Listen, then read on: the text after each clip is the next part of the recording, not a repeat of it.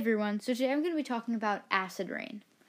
So, I've played Roblox a few times, and they have it's like a video game that just has a bunch of mini games in it,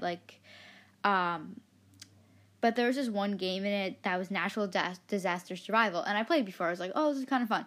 So basically what it is, you just have to survive a natural disaster. And there's a bunch of them. There's tornadoes and earthquakes and tsunamis. And then there was this one. It was acid rain. And there was this green rain coming down and killing everyone. I was like, what? I was like, is this a real thing? So I did a little research.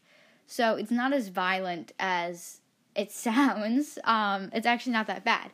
So I'm going to tell you a little bit about it, what causes it, how we can fix what's happening with it, and the effects of it.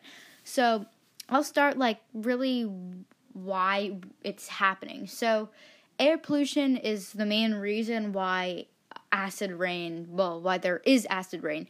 So what happens is there's bad substances that are released into the air by us humans who have these inventions that work well and benefit us, but for example, factories will release all these bad things into the air. So there's these bad substances like sulfur dioxide or oxides of nitrogen, and they rise really high into the air or in the atmosphere, and they mix with things like water and oxygen that are up there. So what happens is you have a rainy day or something, it starts raining, but these bad substances are already mixed with the water and the oxygen up there, which then causes us to have acid rain, where it rains and these bad substances are in the water droplets. So this doesn't really affect humans bad.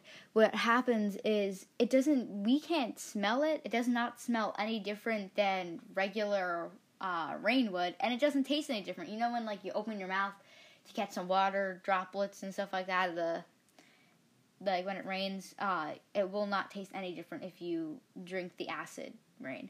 It's not gonna burn you or anything like it may seem like, but it can cause diseases that can hurt your lungs, because think about it, it's all those things that pollute the air in the rainwater, so it's not gonna be good for you, obviously. So it's actually, we actually really need to do something about it, because acid rain is most common in the USA. It's also common in China and India, too. But it's a bad thing that's hurting our environment. But there's only been 550 deaths of people getting killed by this, which is still a lot, but it's not that common compared to how many fish die from it and how many plants. So there's been 2,200 to 4,400 fish that have died from it. That's the estimated amount of fish that have died. Because what happens is this acid rain affects large bodies of water like lakes and things like that, and forests the most out of everything. So what happens is, I'll tell you about what happens in forests.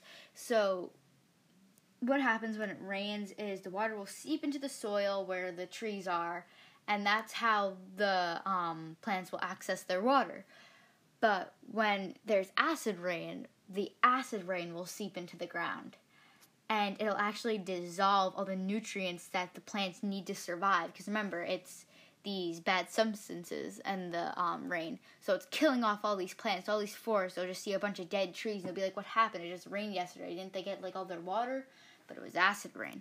So it seeps into the ground and dissolves all the nutrients, which kills the plant, which is not good. And like I said, it affects a lot of fish and sea life in ponds, because think about it, you just have all that acid rain going into the water, so it's gonna mix with the pond water, and then the fish breathe that in, because remember, they have gills which takes the oxygen out of the water so that they can breathe. And think about it, you have all that polluted water now from the acid rain, and now they're breathing that in, and now you're going to see a bunch of, in the pond or something in your backyard, just going to see a bunch of fish floating on the surface, because all that acid rain mixed with their water. So yeah, there's a lot of, not a lot of people, but a lot of fish that die from this. So how can we fix this? Yeah, you guessed it. Like I said in basically every video, podcast, I'm sorry, every episode of the podcast.